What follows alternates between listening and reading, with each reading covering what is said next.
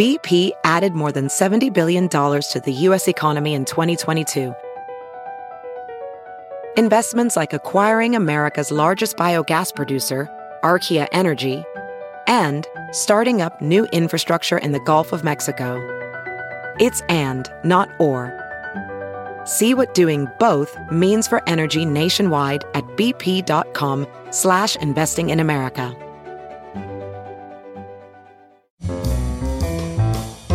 This is Merriam-Webster's Word of the Day for Wednesday, June 26th.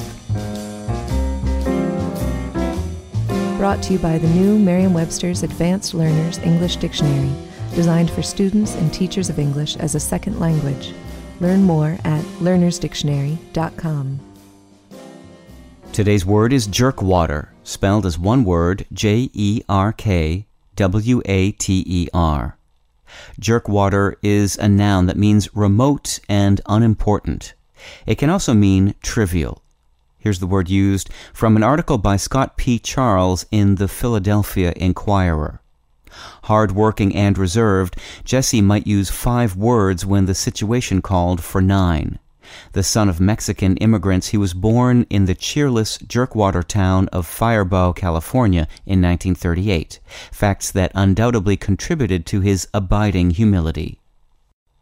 We owe the colorful Americanism jerkwater to the invention of the steam engine, an advancement that significantly accelerated travel by rail, but also had its drawbacks.